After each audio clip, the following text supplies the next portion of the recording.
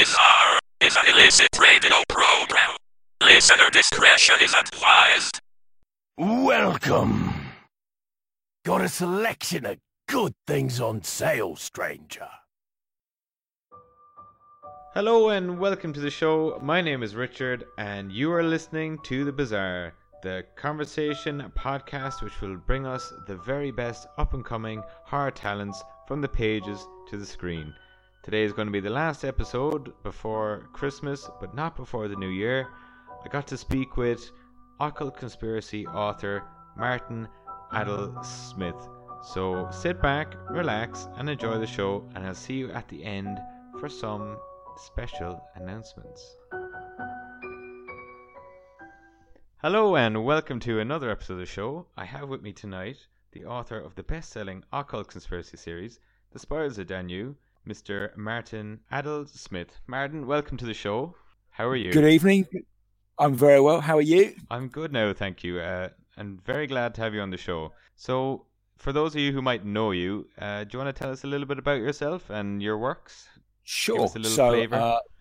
I am a full-time horror writer. My series is The Spirals of Danu. It's excellent reading. You should all go and buy it now.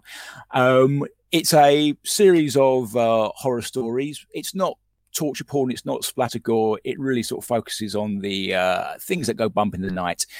And it really starts out with a central question and goes from there. And the question is this: if there is a God, why is there suffering? And over the series of books, we attempt to explain that. But the answer comes down to this: because she wants you to suffer. She wants you to suffer. She wants you to gender suffer. On the one. I see. Absolutely. And, you know, it spices things up. I think, you know, one of the movies that I saw that early on that really had an influence of me was Dogma, with Ben Affleck and Matt Damon in it. And they play two renegade angels. And right at the end, God comes down. And it's Alanis Morissette. Right. And it was just, it's a sort of borderline sort of comedy Dogma, but it was very well done. And that really struck me, that sort of image of Alanis Morissette as God in a major Hollywood movie. And it was like, right, that kind of gets me thinking. You know, I'm of a certain age now, fortunate to have been married many years to a very lovely lady, but like probably every male in Western Europe, I had a career before that. And some of the ladies that I met along the way, I hope they're not listening. Yes, yeah, they may now go and pick up those books and go, oh my God, that so and so is writing about me now. Yes, some of you have got it coming, but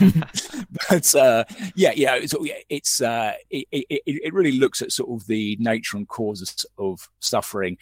And obviously sort of does the whole play of, you know, lifting the veil before our eyes to really see sort of the horror of the universe before us.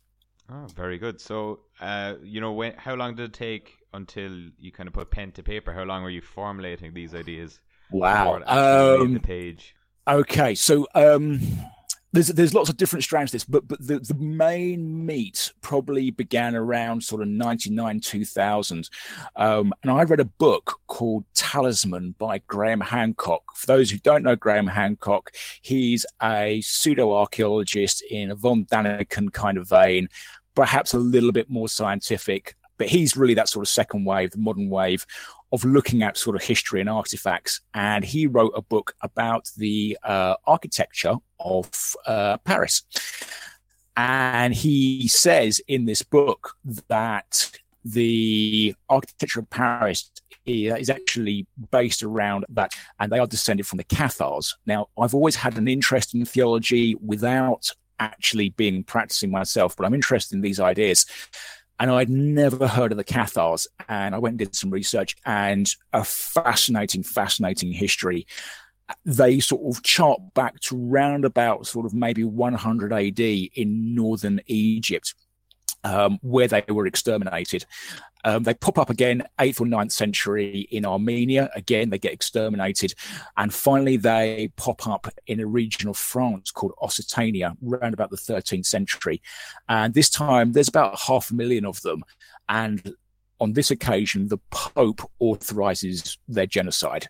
If you're not familiar with this history, go out, just put into Wikipedia Cathars, Gnostics, Bogomils, and you'll find this history of people who were very brutally put down by the church at the time. And it's interesting what causes the consternation within the church movement against what is it, a very small sect. And the Cathars really say, love the New Testament. It's all about love, forgiveness, embracing your neighbor. We're happy with that. They have very serious problems with the Old Testament, and that causes the friction with the established church. And what the Old Testament, that the Cathars' Old Testament says, it takes the words God and the devil and it inverts them. So the devil creates the material realm. He imprisons the spirits from heaven in these clay people who become humans. When one of them rebels and eats from the tree of knowledge and discovers the nature of her true self, they get kicked out of Eden. And from the Cathar perspective, this makes much more sense than having an all-loving father who then just mercilessly tortures everyone for a couple of books. And that was really what Graham Hancock's book was all about. And this idea grabbed me of sort of not having a benevolent creator, that actually the creator doesn't like us at all and sends all these things our way that causes us grief and suffering and what have you. And this idea really took with me. Around the same time, I'd seen Christopher Walken in the Prophecy films. If people haven't seen that, go and see those first three films, because they're very, very strong films talking about sort of theology and the wars in heaven that went on. And even if you don't believe in that, they're still very good stories. And that was really where I was coming from on it. And I like this idea of sort of, renegade angels, a God who isn't benevolent. But the story went through many iterations. So I began to sort of draft out the idea in 2001. I'm guessing it went through maybe 8 or 9 different versions, completely different versions of, the world's being scrapped and starting again with the world building. And it was really sort of in 2011, there was a series of events that took place in my life that sort of, I'd always worked in finance, asset management, and I was being made redundant for the second time in 3 years because global financial crisis. At the same time, my first daughter was being born, and I was like, you know what? I don't think I'm enjoying this industry anymore. And I've been doing it for 20 years. And so with the consent of my wife, we said, all right, I'm going to take a year off, and I'm going to write this book. And I sat down and ended up writing 2 books in a year. So the first one was A Gathering of Twine. And the second one was The Beggar of Beliefs. And that was the start of the series as is today, which is now sort of 3 novels long, and I think maybe 5 or 6 short stories, and there's another 20 short stories and a novel that's going to be out in 2 years' time. Plus, we're now starting to do some music. There's a board game coming up, and it's really sort of grown arms and legs. The public has responded to it because it taps into something, and it depends on who you are and what your own personal philosophies are. If you like, things like Lovecraft, but with a comma in it once in a while so you can actually read the thing, this will be for you. If you like things like The X-Files, but instead of aliens, it's ghosts, The Twilight Zone. And it really does the whole sort of world building around that, but it talks on a personal level. So one of the things that I found when you live in a city, it's very easy to be anonymous. You can just coast by. When I lived in London, I've been very fortunate to live in metropolises all over. I lived in a tower block of 400 or 500 people. Couldn't tell you who a single one of my neighbour was. It's now having moved out that I know who my neighbours are. But when you live in that metropolis, and it's easy to meet people in these environments. And they say, I went to college, I went to university, and you start to say, well, okay, that's great. And you get to know this person and maybe you have a relationship with them. And that really sort of comes into, are people who they say they are? And that touched on a personal experience of mine that I met a young lady, and she said that she'd gone to university. Okay. And we started to have a relationship, and I forget quite how it happened, but I discovered that she hadn't been to this university at all. She didn't even have a degree, but she'd gone to great lengths to lie and pretend to be someone else. And obviously at that point, the relationship stopped. But it was a very strange experience to have someone.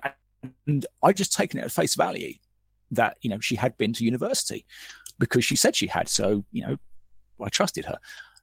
But we meet those people in our lives all the time. If you've not had your partner from childhood, did they go to the university that they said that they went to? Do they go to the job that they say they go to? Are they really friends with these people? It's very easy to create fake accounts on social media now. And you do get these people who catfish. And that idea has come into my books. And that really touches a nerve with some people about, are people really who they say they are? I know, and that sort of ties into the recent show. I don't know, are you watching it? Black Mirror would tie in to a lot of aspects like that kind of social media and the rise of the machines to an extent. Absolutely. I mean, the first time round, Black Mirror passed me by, and we have a Facebook page for the Spirals of Danu on Facebook, and it's very active with people sort of recommending books and other culture to consume. And people were saying, you've got to watch Black Mirror. And I was like, all right, okay, we'll go and watch Black Mirror. And I've just finished the second series, including the Christmas special, and I'm very impressed by it. There was a story, if you've not seen it, called Be Right Back, about a couple. The chap passes away in a car accident, and he gets brought back as an android, but he's downloaded from the internet as a average of all his Facebook posts and his Twitter posts and what have you. And it's surprising how much people put out there. It's very easy to be talking to someone and you can go and look back at their various feeds and posts and go, oh yeah, that happened to you. Oh yeah, you went on holiday there. Yeah, me too. And you can start to create that rapport. And that's what that episode was about. And that really struck me. I thought it was very cleverly done. And the entire series is very well done. I'm just about to start the third season. I've got that one lined up to go. Very, very strong storytelling. You're going to really enjoy season 3, especially episode 1 when you're going back to Facebook. But I'll leave that for a surprise for yourself and maybe the listeners who haven't watched it yet. I'll come back on another episode and we can talk about episode 1 of season 3. Probably talk about the whole thing. So just kind of moving on from there. So you do have, it is like a continual series. It's been world building. So you have number 1, 1.5, 2, 3, and short stories in the universe of 1 and the universe of 2. Is that correct? That's correct. Yeah. So the first one is a gathering of twine. 1.5, I think, is the Call of the Black River. Number 2 is then the Beggar of Beliefs. 3 is the Shackles of a Name. And we're doing a run of short stories at the moment. So the first one was the Last Testament of Thomas Griffith, which was based on the Smalls Lighthouse disaster, which again, sort of all of my stories are based around a core of historical truth.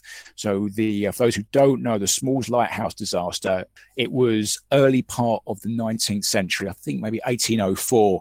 And we used to have remote lighthouses. And so it's like almost built out in the sea on a shelf.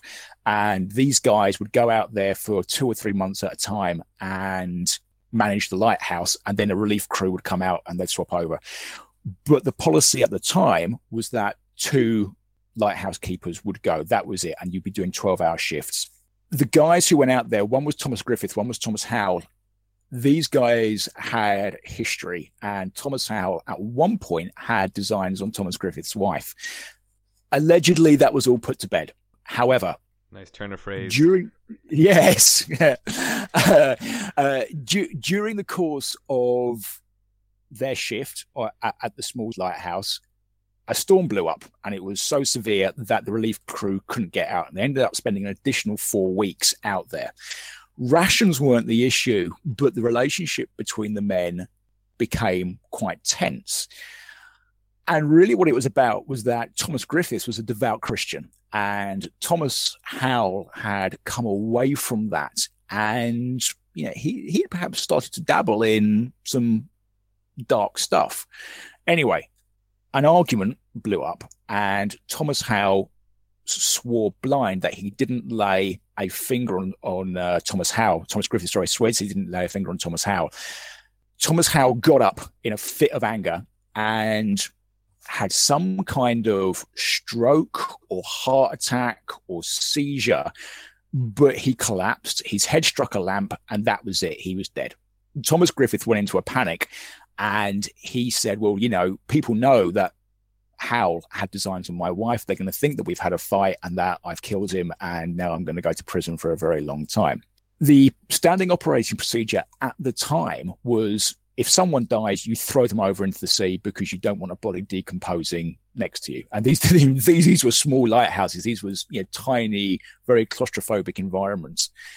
Thomas Griffith didn't throw Howell's body over. Instead, he constructed a makeshift coffin and strapped it to the outside of the lighthouse.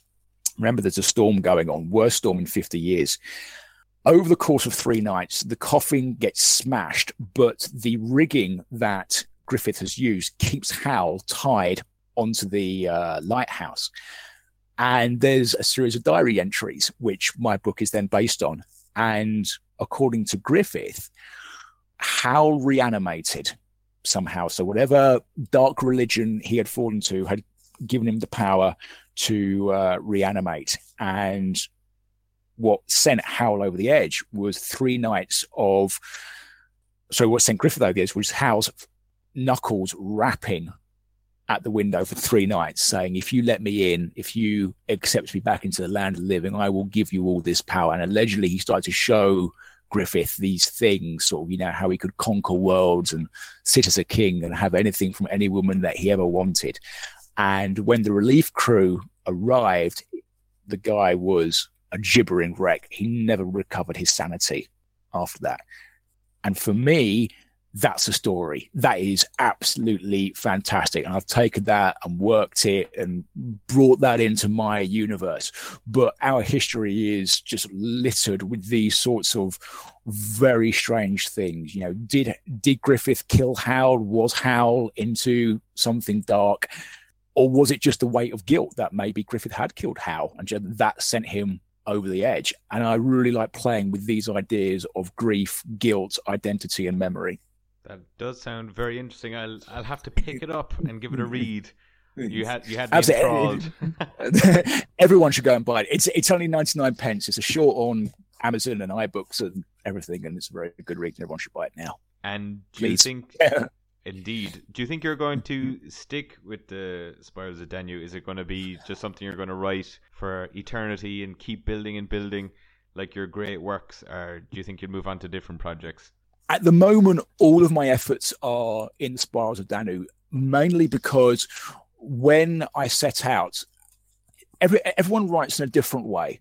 My way that I wrote is that I don't start writing a book. I start writing the rules of that universe, first of all, and what must occur and what cannot occur, what have you. But when I set out writing the series, I didn't limit my vision to our world. I consider the civilizations that have come before us, and there's very strong archaeological evidence that at least one great civilization has existed before us. But I also started to look off-world, not necessarily in a science fiction kind of way, because my works tend more towards sort of the thriller fantasy end and more at the low fantasy end. But I looked, you know, at things like Mars. You know, Mars theoretically could have held life, but has a, I think, several 100-mile wide meteor scar on it, or some sort of perhaps comet fragment struck it and ripped away the atmosphere when it did. Obviously, we're starting to see other worlds and planets out there. And I like the idea that there's a single creator behind all of this, but yet she hates her own creation, and that she's using her creation for a very specific purpose. And we are just parasites along the way, to be culled once in a while. And so as far as I can see, certainly for the next few years at least, everything I'm going to be doing is within the Spirals of Danu. There is always sort of stories that come my way, little bits of research. I'm like, that's really good.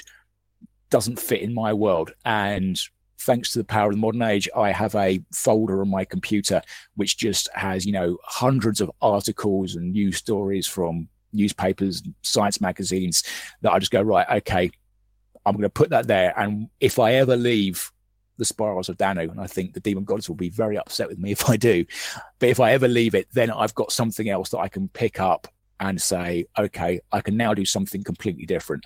And it would be something completely different because I'm doing this kind of fantasy, horror, occult conspiracy at the moment.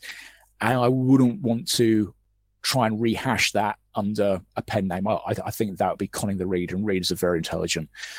I'd probably do something completely different, maybe sort of, like quantum science fiction, maybe in the Peter Hamilton vein. But those are the areas where sort of I always get the biggest kick. And, you are in the horror, fantasy, occult, conspiracy realm. Where would you say your earliest sort of influence came from? Because you don't sort of happen upon these conspiracies. Someone has to invite you into the world. Who was your mentor, if there was one? Oh, for better or for worse, it was my father. So my father was the first of the baby boom generation post-World War II. And I suspect that he followed his father, although I never knew his father. The first book that I can remember picking up from my dad's bedside table was Lurker at the Threshold by H.P. Lovecraft. I was probably 8 at the time. Lurker at the Threshold was published posthumously. I think Lovecraft died around 37. I think that Lurker was published mid-40s, something like that. It was incredibly dense. I didn't understand a single word of what I read, but the artwork that went along with this book cover was just fantastic. It had this sort of light shining through a bedroom door and a guy sort of sitting on his haunches, holding his head, laughing and obviously crazy. And that really struck me. And I just sort of latched onto that. And later on, my dad would get into the likes of Stephen King. I remember reading Christine after him. He was very much into some of the British writers as well. He was into Graham Masterton, who wrote an amazing book, which I still hold up today, called Mirror. It was a height of 80s horror and just a fantastic read. There was likes of James Herbert as well, The Magic Cottage, and he got a little bit into the American scene with Dean Koontz as well, although I never quite got into Koontz in the way that my dad did. And that really took me into my early teens, by which point the likes of Clive Barker were starting to take off in the UK. I think it was the early 90s that Anne Rice achieved a much wider recognition when the movie of Interview with the Vampire came out. And at the time, I was just soaking all of this up as a sort of teenager. And then I was when I was 16, so it was 1994, that we saw in the UK the theatrical release of James O'Barr's The Crow with Brandon Lee in it. And as a piece of cinematography, this absolutely blew my mind. It was so stark. And whilst it wasn't quite a horror story, it's more a revenge story, it did have that supernatural bent on it. And that just really captivated me. I was like, I want to be doing this. How do I get into this? And the next few years was just spent sort of knocking on doors, doing freebies for local newspapers, reviewing books, anything that I could just find about the genre and put out there. That is a fascinating backstory. But just getting back to Stephen King, you kind of mentioned to me off air, you ended up loving him to a point, and then what happened? You went into a rage and threw a certain book. Yeah. Okay, so in advance of people who love everything that Stephen King does, I'm sorry. For those who will like some things and not like other things, I felt that Stephen King started to come away from what we regard as traditional horror, probably mid-90s, early 2000s, something like that. And my interests were going in a different direction, so I didn't necessarily keep up with his output. And then it was around 2010, something like that, that he published 11/22/63, which was the time travel story where the chap goes back to try to prevent the Kennedy assassination. Got to be honest with you, I absolutely hated this book. Absolutely hated it. I thought it was a great idea, a great setup. Stephen King's writing style was there. I think the problem that it had was that for 800 pages, it had various characters going, don't do this. Don't go back in time because it'll all go wrong and it'll make things even worse. And the hero, inverted commas, just carries blindly on doing his thing. And lo and behold, it gets to the end and it all goes wrong and he's made things worse than they were. And then he's got to try and reset it. And it was just, you're not a hero. You're a bloody idiot. Because you've got all these interdimensional creatures telling you what's going to happen. And yet you still press on. I was like, I've just wasted however many hours reading an 800-page book here. There was no payoff. There was no sense of gratification. And for those people who love everything that Stephen King does, I am sorry, but that was the book that I was like, no, that's it. Well, I'm done. But that said, to the counterbalance to that review, I think Stephen King's short stories have always been and continue to be market leading. And one of my favorite short stories ever is the title short story of Everything is Eventual, which is absolutely beautiful, albeit horrific at the same time. And if you want to just go and see, an absolute master at the top of his craft, read Everything is Eventual, the title story of that anthology by Stephen King. And you did say you were a fan of horror anthologies as a whole. Would kind of short stories be more your jam than 800-page kind of damp squibs? It is at the moment, but that's mainly because I have a 5-year-old daughter and a 2-year-old daughter. And so it's hard to get a few hours to sit down and just do a book. So it tends to be short stories. At the moment, I'm reading a very, very good apocalypse anthology, which has been edited by Mike Ashley. It's a little bit more science fiction-y than straight horror, but for people who don't mind a little bit of sort of genre blurring here and there, it's a very good read, and there's some very, very strong stories in that. I must pick it up and maybe have a read. I honestly, personally, haven't read much horror novella and novels myself. I'm more of a screen kind of guy. So, sure. Is there any sort of movies that would have influenced you, or have you stuck mainly pulling from pages? No. I am very strongly influenced by movies. I'm very strongly influenced by music as well. In terms of movies, where do we start? So the first horror movie that I saw, what I consider to be a horror movie, was, I think it was a 1968 movie. And it was called Play Misty for Me. This was Clint Eastwood's first movie after the spaghetti westerns. And I think it was also his directing debut as well.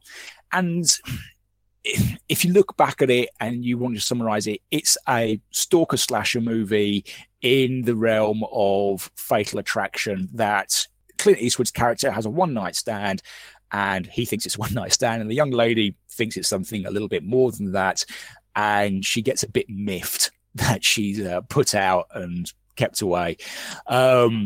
I think I was about 10 years old when I saw this movie, and my mum was away for a night, and my dad was like, "Oh yeah, this movie's great. Let's watch this movie."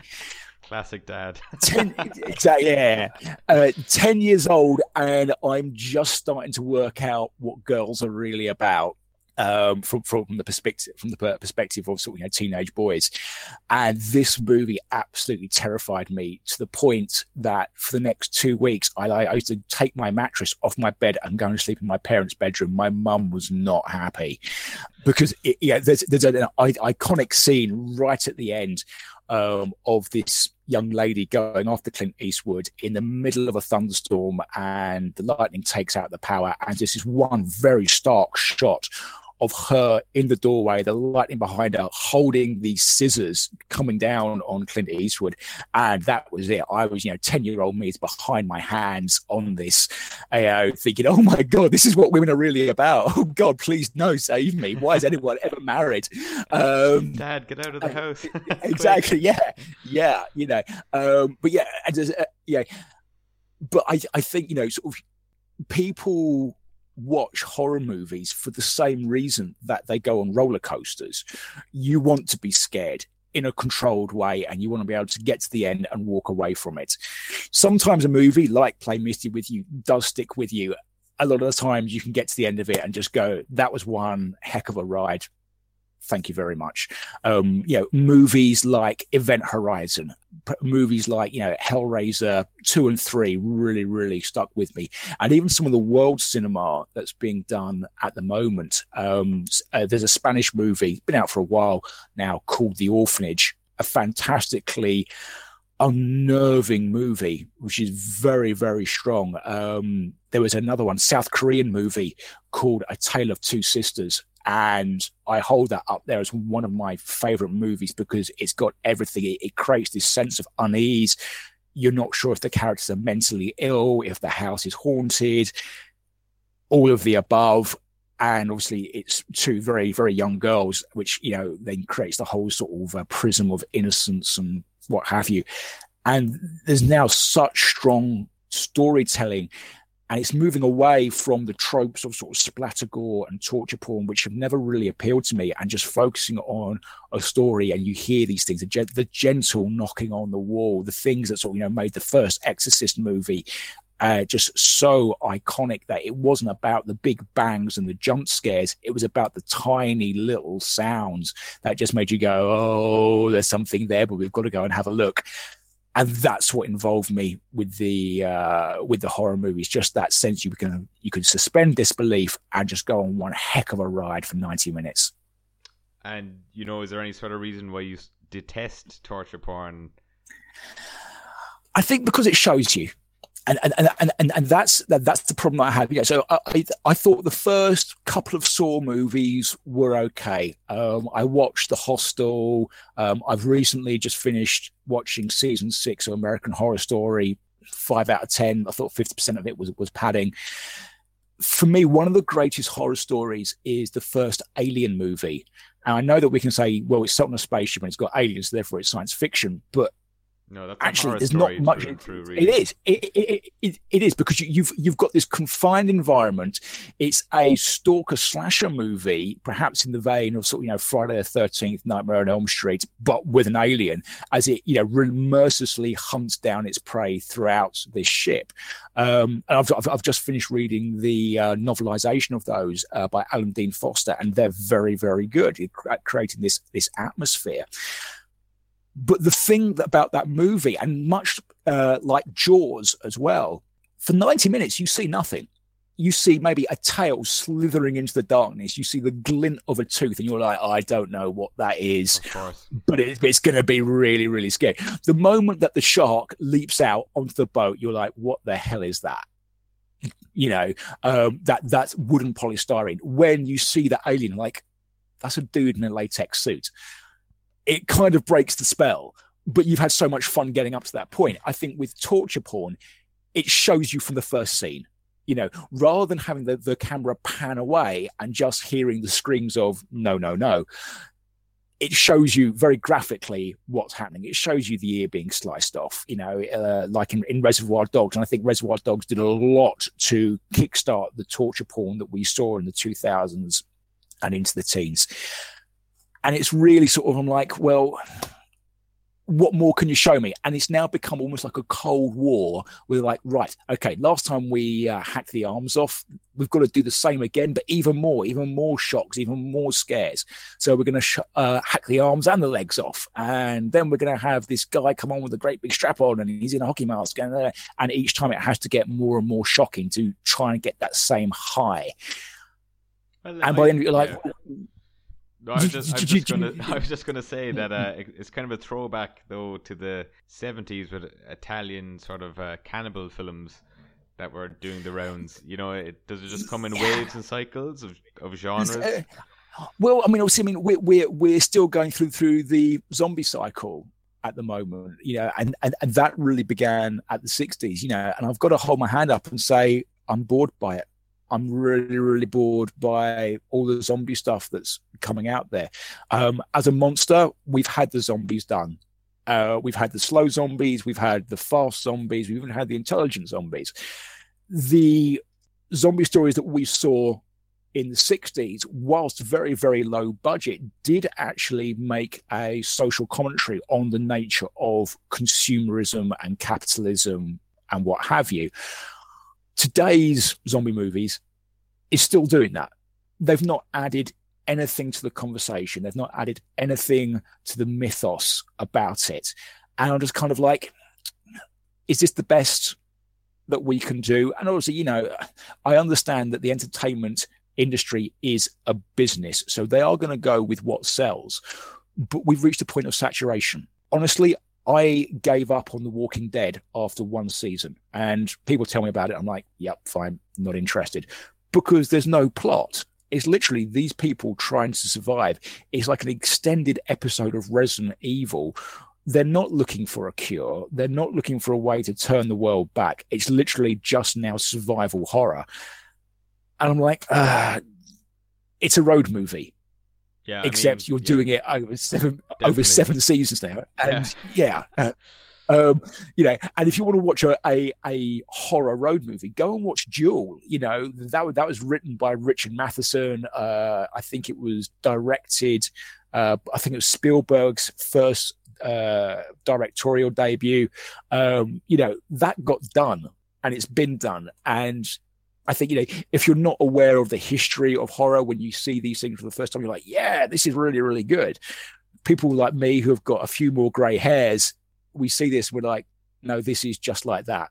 And sometimes even the dialogue is just a little bit too close. I'm like, how are you not getting sued for plagiarism, dude? Yes. Yeah, but that's the way it is, and we've been through this. The horror market crashed spectacularly in the mid-90s because it was at saturation, and it was the same thing going on over and over again. Obviously, it's now had a resurgence since sort of the mid-2000s, but we'll see it happen again. That it will go pop and then it will come back. We just hope that maybe this time some lessons can be learned. Well, I definitely thought it was on its last legs at the start of the noughties, because that was the start of sort of the reboot and remake and re-sequel and prequel bloody saga that we're actually still in. Which we are. And I can't deal with this anymore. Like we need fresh beats. Absolutely. And things like there is fresh stuff out there, but what's happened is that people who have the money to invest in a movie want a return, and they've got to be guaranteed a return, otherwise they're not going to invest in a movie. So again, somewhat controversially, do you remember what was the guy's name? Brandon Ruth, and he played Superman in Superman Returns. Did you see that? I saw the movie, but I can't remember that chap's name. Yeah. The guy who played Superman, I think he's now playing Ant-Man on in one of the comic book series at the moment. So that movie, I think it cost maybe sort of 100 million, 120 million to make. It made 700 million, but that still wasn't enough for the investors to go back in and invest in a sequel. And I enjoyed that movie. I thought it was awful. Was that with Kevin Spacey as Lex Luthor? That's the one. That's the one. I enjoyed it. Absolutely horrible. Get off the show right now. It wasn't perfect, but let's be honest, it was better than Superman 4. I haven't watched Superman 4, to be honest. I've just saved 90 minutes of your life. Go and do something else with it. Never ever watched Superman 4. Was that with Richard Pryor, or was that the third one? No, that was number 3. Oh, yeah. That was okay. Passable, just about. Yeah. I quite enjoyed that one. But Superman 4 is with Nuclear Man. Oh, jeez. And no on every level. But, Superman Returns was quite good fun. I enjoyed it. And it had a 7 times return on investment. But that still wasn't enough for the investors to go back in and go, this is a successful franchise and we're going to reinvest in it. Because now, investors are now expecting a 15 times return or a 20 times return on their investment. So this then puts the pressure on studios to put out a guaranteed seller. We've just got to look at, the horror of the Ghostbusters reboot. And I'm just kind of like, that just wasn't even necessary. Why? Just there was no. There was an agenda with that, a social agenda, which, you know, this is a horror podcast, so we don't need to get into that discussion. But I understand. They woman washed the whole thing just for the sake of it. It was like, oh look, women can do it too, and every man in the movie was just painted as an absolute fool, and it was like, this didn't need to be made.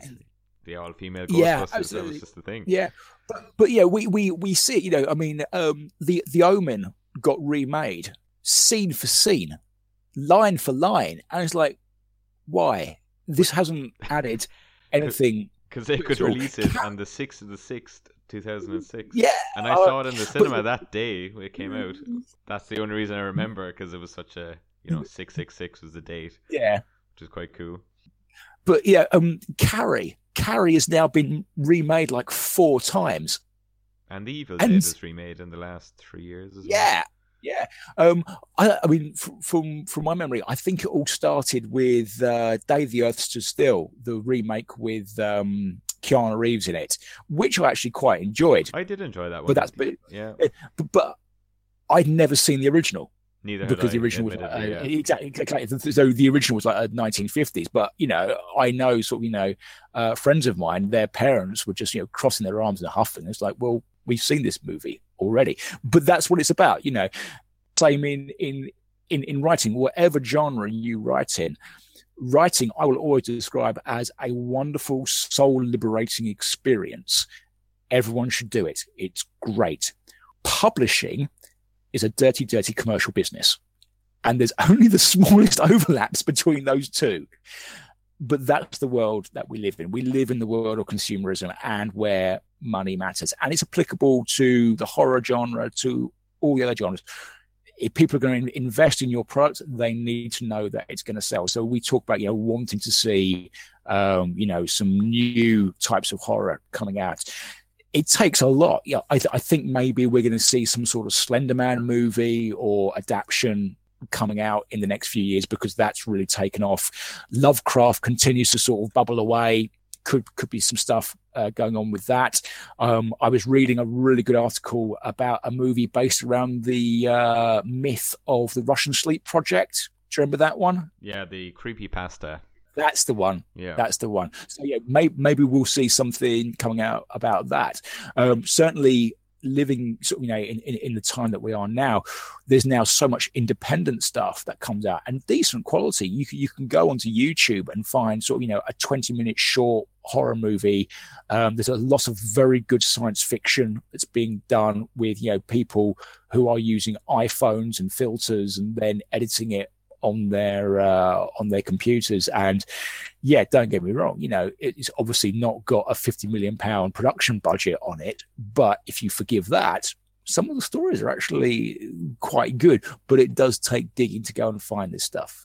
It does, of course. And myself, over the last sort of 2 years now, have been reviewing horror shorts and short sci-fi, and the stuff that people are coming out with, the ideas, the stories, the production quality in kind of, you know, anything ranging from 5 to 20 minutes is absolutely phenomenal.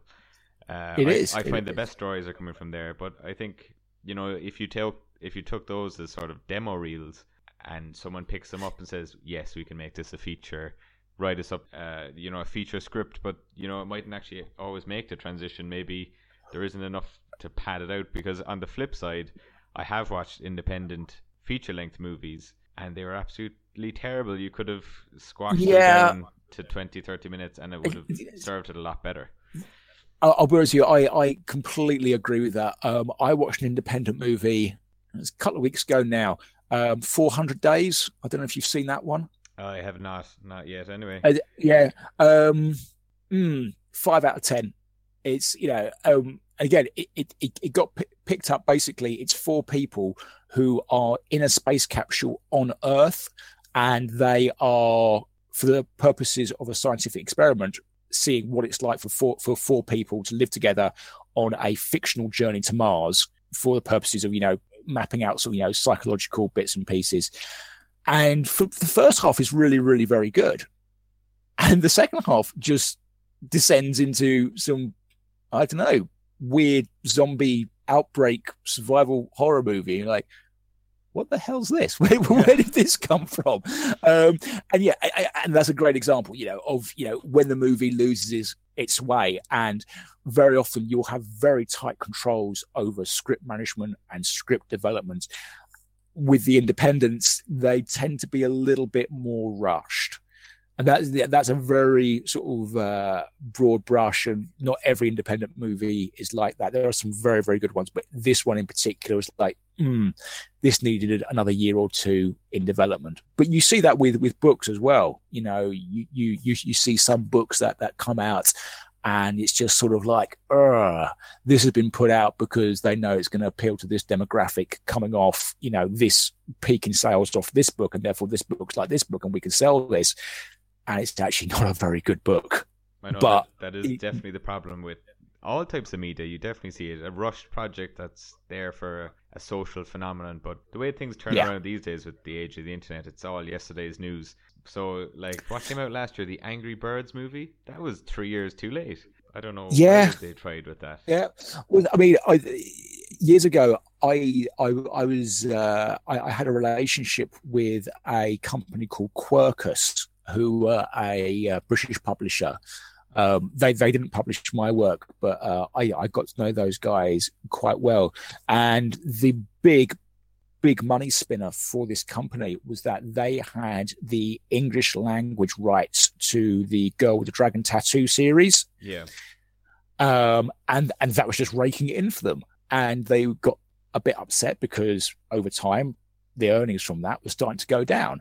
And it was only in their last year of operation that they secured permission from the guy's family to have another guy write a fourth book in the sequel in the series. But it was like 7 years too late. Yeah. And unfortunately, that was one of the things that brought that company down. But we see this. We see sort of, particularly in the entertainment industry, companies get too large, they get too unwieldy, and they can't make a decision quick enough. And that's perhaps where the independents come through and fill that void. And on that vein, you said Alien was one of your favorites, but in the same universe and sort of another prequel remake, you said Prometheus was the worst film you've ever seen. So like a stab in my heart. Stab in my heart. Okay, let's be honest. Okay, Prometheus was a visually beautiful movie. Yes, I agree with you on that. Okay, even the soundtrack was quite good, and I'm someone who's very into soundtracks. When I'm writing, I tend to write 2 soundtracks, but the story made absolutely no sense at all. And I think the acid test is that obviously people came out, the viewing public came out and panned this movie, particularly for all the inconsistencies, continuity errors, and things just as flat out didn't make sense.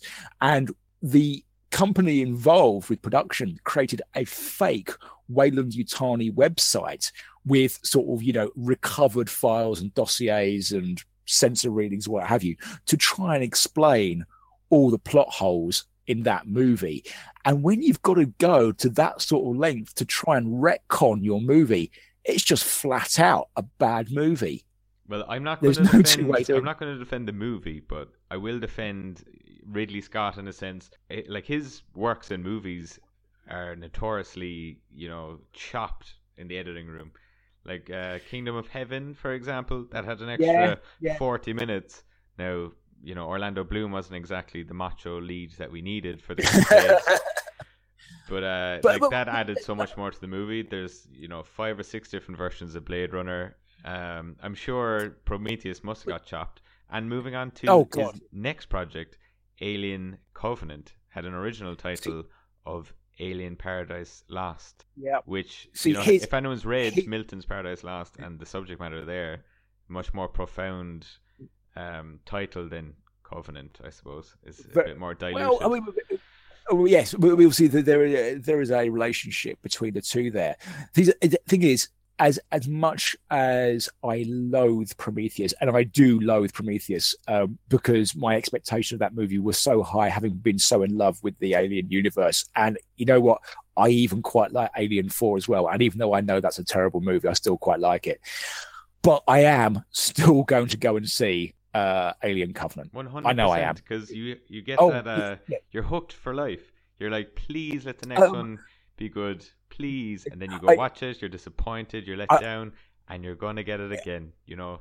I'll be honest with you. I've made a promise myself, and this is the promise that I do with music as well. So there are bands that I religiously follow, and I just get all their stuff in all the different varieties and formats and what have you. But if a band puts out a album that is manifestly a bad album, and I'm just like, what the hell's that? That's a pass. They get one pass. And I will go and get the next album. But if that next album is then as bad or still pretty bad compared to their previous output, then I go, no. That's it. It happened with Linkin Park. I was a massive Linkin Park fan, really into the first 3 albums. Then they did some weird electro college thing, which was Light of a Thousand Suns. And it was just, what is this? It wasn't a Linkin Park album. And I went and bought the next album, which I think was The Hunting Party, something like that. And again, manifestly bad album. And that was it. I said, nope. That's it. And now I don't buy any Linkin Park stuff. I don't listen to their stuff on YouTube or whatever, because that's it. Two strikes and you're gone. And I think it's, for me, this isn't, when we talk about Alien Covenant, this isn't just about the franchise. I think it's going to be about Ridley Scott as well, because I'm one of those people, I didn't buy into the hype of Avatar. No, that was appalling. I would give that a 4 out of 10. I hated it. But Pocahontas in 3D, that's what it was. Yeah. I mean, on the one hand, it was a very brave movie. But again, the storyline was poor. And I think, if I look back at the stuff that I've really, really got into over the course of my life. So I'm very much into video games. My favorite video games, they're not the video games that have got the best graphics, not at all. They're the video games with the most immersive gameplay. And it's the same with movies. If you've got a really, really strong kick-ass script, but you haven't got the greatest production value, you know what? You're forgiven, and I'm going to get into this movie and I'm going to support it and I'm going to tell everyone about it. But if you throw 300 million at CGI and you've got a bad script, no, I'm going to call you out for it, because, we're not idiots. We're not idiots. And I think there's a certain section of the entertainment industry who go, they'll eat whatever we put in front of them.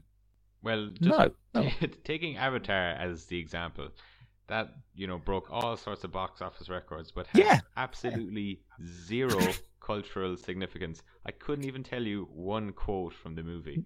I just know broadly what the story was, but I couldn't tell you one character's name. I couldn't tell you, there was nothing stood out about that movie. Yet it made so much money. It was just one of these rare kind of lightnings in a bottle for when it was released, and it's just crazy. Yeah, I know what it was trying to do. It was, it was trying to offer social commentary about. It was an ecological, environmental disaster movie. That's what it was. That was a stretch. No, really, the subtext wasn't really there. He just wanted to have flashy visuals. Yeah, but obviously, so supposedly this movie was 30 years in development because he had to wait that long for the CGI to catch up with it. I think it would be interesting to actually sort of see a slightly different take on that movie, because what we saw human soldiers taking on drones for the purposes of infiltration. And this was the early 2000s. And now living in the age that we do live in, where we see humans taking on drones for the purposes of war, I think maybe that story could be retweaked. It could perhaps have a much greater punch than it had first time round. It'd have to be done in a completely different way. I think so. And I think he's planned Avatar 2, 3, 4, but does anyone have any interest? Just go away. Just fly to the bottom of the, not fly, but dive to the bottom of the ocean or whatever you like to do. Don't make any more Avatar movies. I tell you what, you can make it interesting. Make it interesting. You could go back to that world, but when the humans get into the drones, let's have them being kicked out. Let's see the drones achieving some sort of consciousness or self-realization. That'd be interesting, because you're then going to have three species in the mix. You're going to have the aliens and the humans who are at war, and then you're going to have like these childlike but fully formed drones. And I think that that is going to sort of create some very interesting stories, particularly in an era that we live in, where we're going after AI. It's really going to be sort of interesting to see. Is AI going to be awarded the same type of human rights that we all enjoy in the West? And I think you can do that with Avatar. It's being done at the moment with a series on Channel 4 called Humans, which is excellent. Everyone should go and watch that. Well, have you been watching Westworld? That's equally I've the not. same topic. I've heard amazing things about it. If I'm honest, I'm never too sure about Anthony Hopkins. Well, we can pause there, wait for you to watch the 10 episodes, and then we'll come back. No, it's absolutely fantastic. I've got Black Mirror lined up, I've got Westworld lined up, and I've got Series 2 of The Leftovers lined up. That's a couple of years old now, and I really need to go and watch that. I don't know if you've seen The Leftovers. I have not. There's too much good TV. Like this year, I haven't watched much film, but I've watched so much TV. Because the caliber is just so good these days. I think a movie is just too big of an investment on if you're sitting down in the evening, like 90 minutes plus is too much. Yeah, it is difficult, particularly if you've got kids. So it's like a couple of weeks ago, I had to just hand my girls over to my wife and say, right, I now need to go and watch Batman versus Superman. And I sat there for 3 hours and watched Batman versus Superman. Well, you watched the extended version, did you? Yeah. And here's the thing. Okay. Make sure that you're sitting down. I really liked it. I really, really liked it. I enjoyed it. There was a lot of haters out there, but there was. Now I've got to get out there. I did not see the theatrical cut. I saw the extended super deluxe directors. Yeah. I actually went to the cinema. Whatever. It's a popcorn movie. It's like it's superheroes. It is, but I mean, don't get me wrong. The film has its flaws, mainly that it's three movies kind of crowbarred together and it doesn't really know what it is. But I don't think it was deserving of all the criticism that it got at the time. But you can flip that, and I watched Suicide Squad, probably my number 2 worst film of all time. Yeah, you had because mentioned nothing in that movie. I would strongly disagree there, but we might just take a quick little break. How does that sound? Go for it.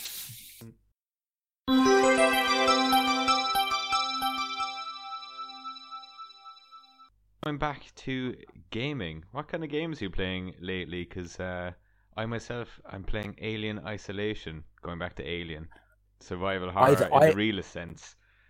I've heard great things about that. Are you enjoying it? No, it is very fun. I recently just got a new television, so I'm just getting back into it.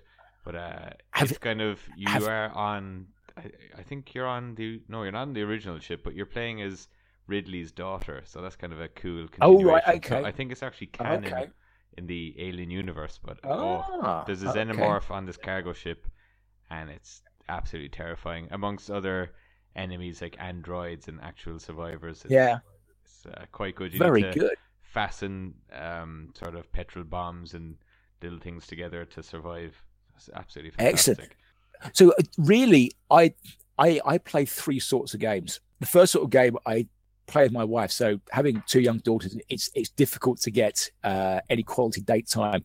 So the first thing that I play is a board game, which is our Saturday night board game once you put the kids to bed, called Settlers of Catan. And if people like games like Civilization, Risk, or Monopoly, this is the game to play. I've heard great things of that game. I've been meaning to track it down myself. It is a great game to play. If you are into science fiction, they do a Star Trek flavor of it, which I don't have, but I've heard it's very, very good. It can get quite competitive. And I think sort of because you have to trade with people and then you have to stitch them up. And people are like, but I just did this deal with you and now you're winning. I'm like, yeah, I know. I have heard people actually break up over this game. So play with caution. It's just like Monopoly. I don't think I've ever finished a game of Monopoly. Yes, sort of. There is a beloved family member of mine who I won't name her, but I get a photo sent to me on Facebook or on my phone, and it's of the Monopoly board having been hurled across the room, and she's stomped upstairs because she's landed on go to jail for like the third time or something, and it's just not fair. And also, we shouldn't laugh at that because, but I really laugh at that because it's not happening to me, so that makes it funny. The second game I play, I probably play what we would consider now to be retro games. So I have an old PS2 that like still works, and the PS2 was the biggest selling games console ever, period. Jeez, what are you considering retro? Like 15 years plus? Or how long? Well, to be honest, I mean, that is now the bracket for the PlayStation 2. You know, Shut up! The it's only PlayStation 2003. What are you talking about? There you go, man. There you go. Yeah, it's I PlayStation 1. I remember playing that at university. So that was 96 to 99. And then the PlayStation 2 came out, and it was great because all your PlayStation 1 games would still work on your PlayStation 2. And Sony, if you're listening, you really need to do this with 4.5. If you release 4.5 with backward compatibility for your entire library, I will go out and buy that and a Sony 4K TV right now. Isn't that out? Please do it. I think it's out the PS4 Pro. Yeah, but it hasn't got backward compatibility. Yeah, I mean, and you have to have that. Like, people have huge libraries now, especially with even digital games. You need to have that backwards compatibility. Yeah, absolutely. But no, so the PlayStation 2, I will still hold up. So I'm actually just looking at some of the games that I've got here. So I like some of the racing games, but I like the racing games with a little bit of violence in them. So things like Burnout. Burnout 3 is a personal. Yeah, I'm looking at that right now. I like some of the first-person shooters, but that have got a little bit more depth to them. So things like, so there was a Warhammer 50k game called Fire Warrior. That was very good. I've got Killzone here. I've got some other ones, but I am a big RPG kind of guy. So on my PlayStation 2, I've got things like Destroy All Humans, Tenchu, Dark Chronicle, Onimusha, Red Ninja, Haven, Devil May Cry series.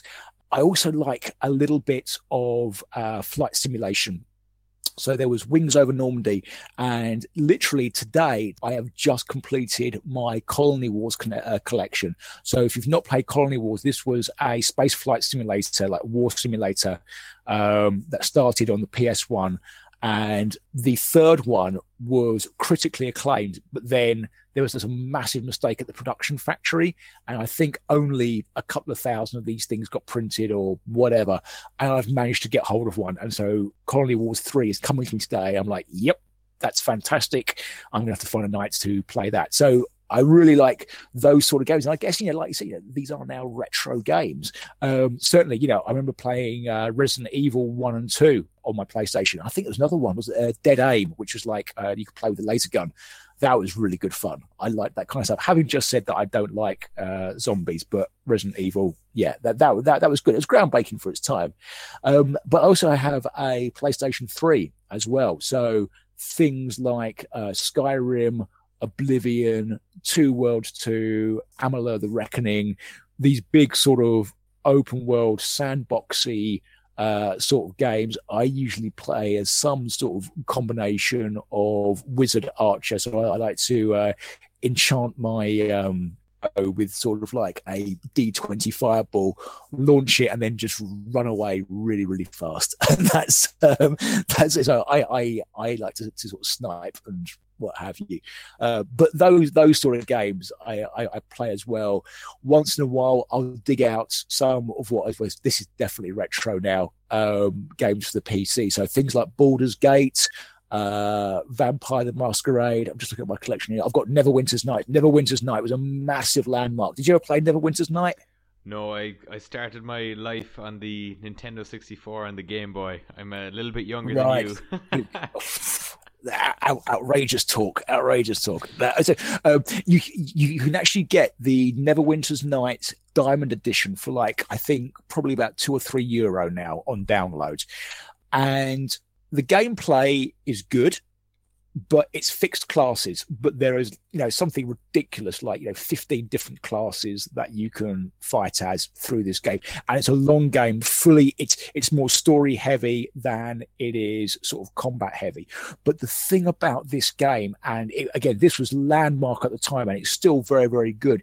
It had a tool set engine that came built into it. So you could create your own campaigns and then invite your friends into it. I mean, literally, you could write an entire quest. You didn't need code at all. They would have all these sort of self-building wizards, and you could create weapons, vast arrays of weapons, everything into it.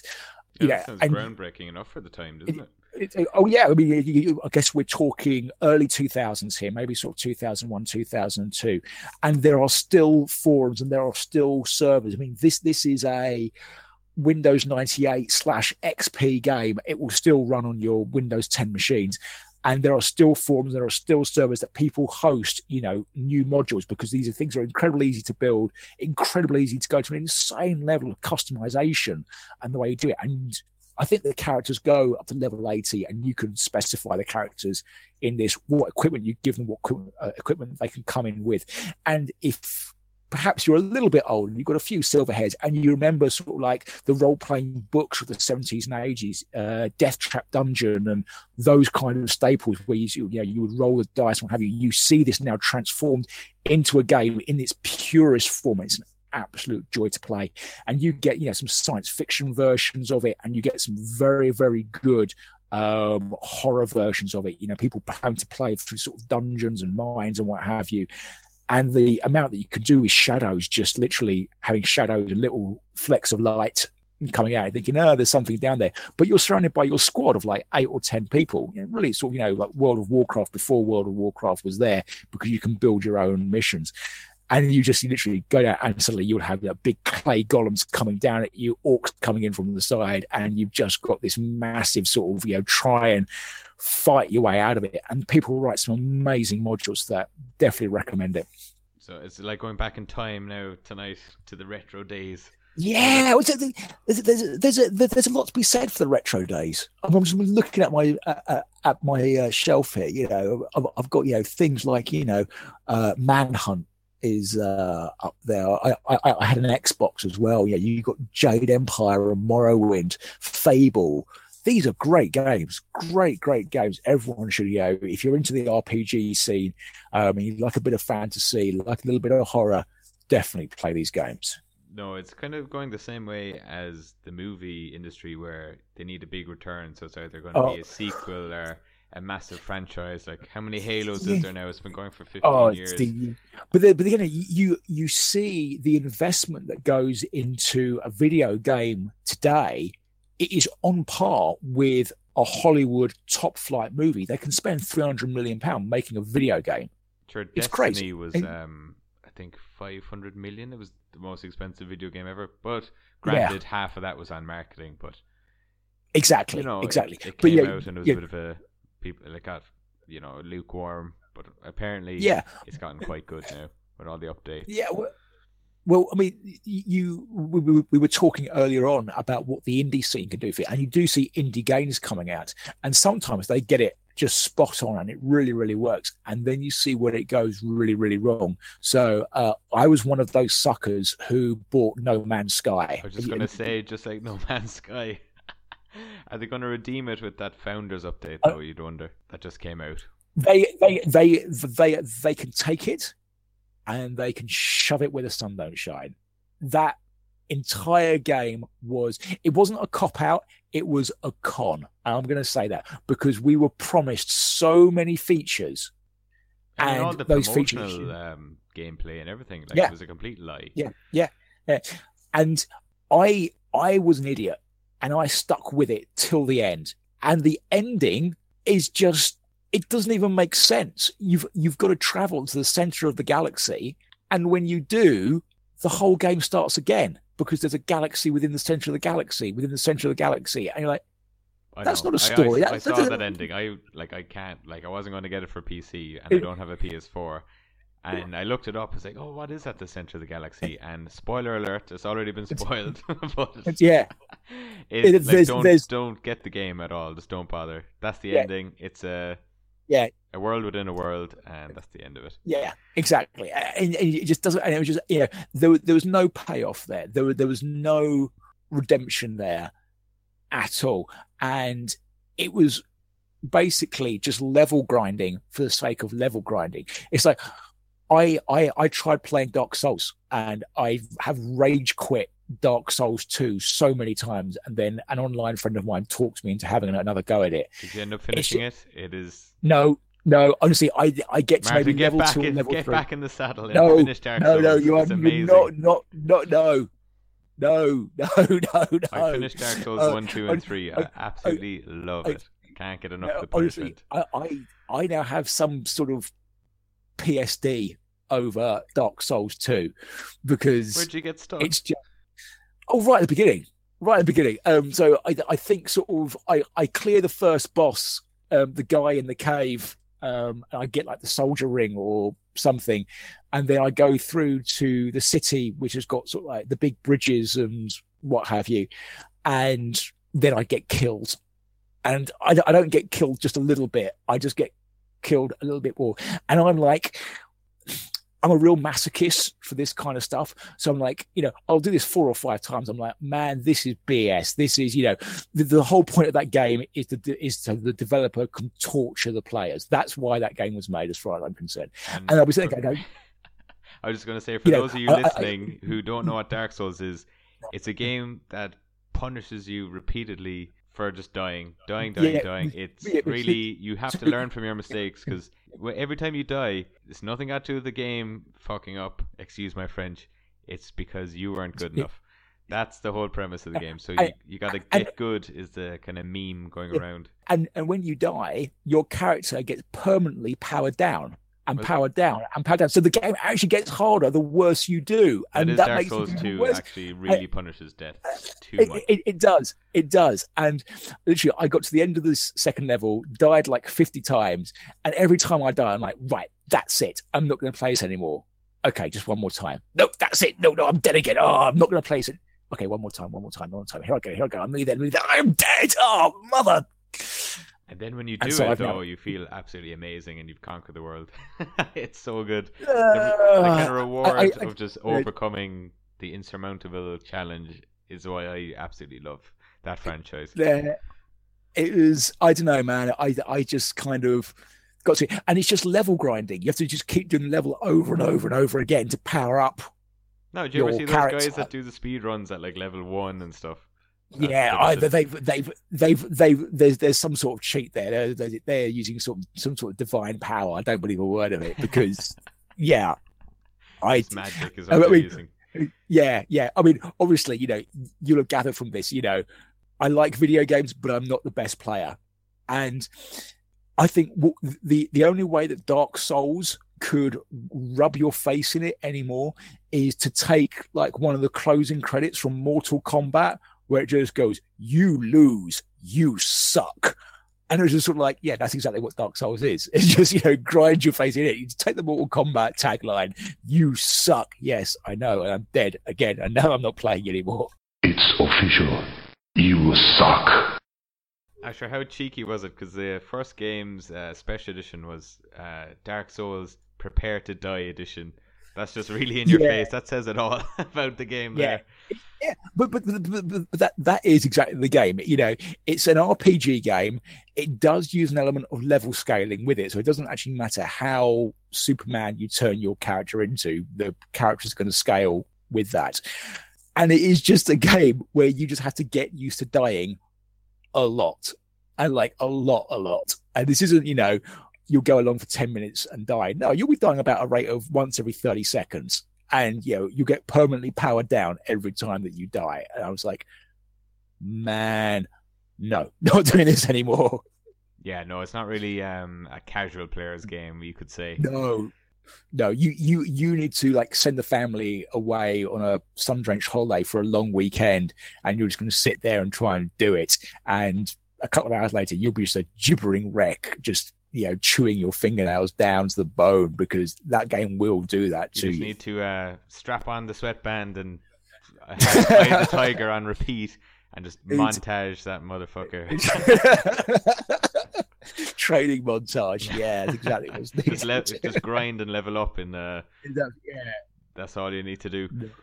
No, I just couldn't do it. I just couldn't do it in the end. I don't know how many hours I dropped into that game, but I tell you what I am looking forward to, and that is the new Mass Effect series. Andromeda. Yeah. Did you play the first Mass Effect? Honestly, I haven't, because I missed kind of the first one, and I was like, the investment getting into it. It's something I have to go back to, but totally I worth could it. skip it.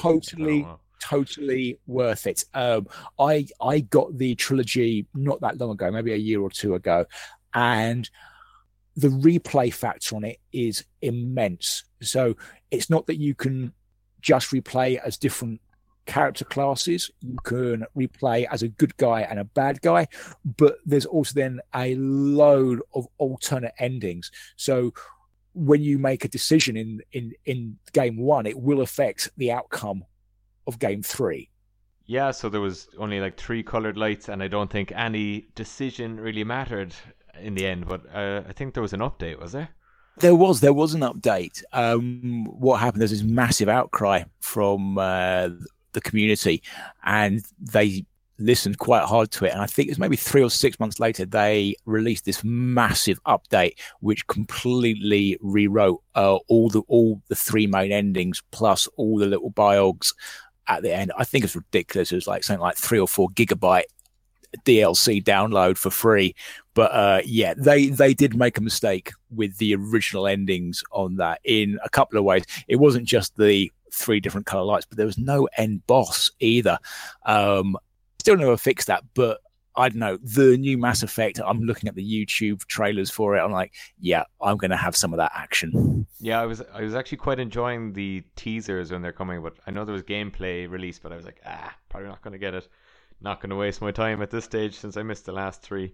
I don't know, man. I'm like, I'm coming up hard on 40, and I'm deep down, I'm still a child. I'm like, oh yeah, got to play that. Let's go bug hunting and shoot stuff. Aren't we all God's children in the end? No, that's Absolutely. very good. Well, Martin, I'd say that's nearly a good place to wrap up. We've been chatting for a little while there now. Where can we reach you online, and where can we purchase those lovely books of yours? So those lovely books you can purchase on Amazon. If you like a novel, start with A Gathering of Twine. If you like a short story, start with The Last Testament of Thomas Griffith. You can find me online. I am on Facebook at Spirals of Danu. I'm on Twitter at Spirals of Danu. And I also have a wonderful website where people can sign up for exclusive goodies, which is www.spiralsofdanu.com. Martin, thank you very much for coming on the show. You're an absolute gentleman and a great guest. Thank you very much. That's very kind of you. I hope that we can talk again sometime and I look forward shoot to the it. shit, as they say. Excellent stuff. Great stuff, Martin. Thank you very much for coming on, and talk again soon. Take care of yourself. Bye. And that was my conversation with Martin Adil-Smith. I hope you enjoyed it as much as we enjoyed recording. It was great fun. We actually stayed on a little bit longer after shooting The Breeze a little bit longer into the night. Since this is going to be the last episode before Christmas, I'd just like to take the opportunity to wish everyone a very happy and merry holiday season with you and your loved ones. There will be a sneaky episode just before Christmas with the mystery first guest who never got aired, Mr. David Chaudwar. We'll have a sneaky giveaway post-Christmas pre-New Year's for everyone, so stay tuned for that, and a lot more episodes already done and dusted to get us into the new year, so that's all very exciting. Thank you very much to everyone for listening so far. If you want to check out and all the post show and see what I'm up to, you can check me out on Twitter at The Fear Merchant. You can check out the website, thefearmerchant.com, and if you have any feedback, and you don't want to put that in the review, you can email at thefearmerchant@gmail.com. If you're listening on iTunes, which I hope you are, give us an old review. If you hate the show, please don't give a review. Just pass that on, and it'll all be good. So, until next time, eat, drink, and be merry, and I'll see you on the flip side. Bye bye. Come back anytime.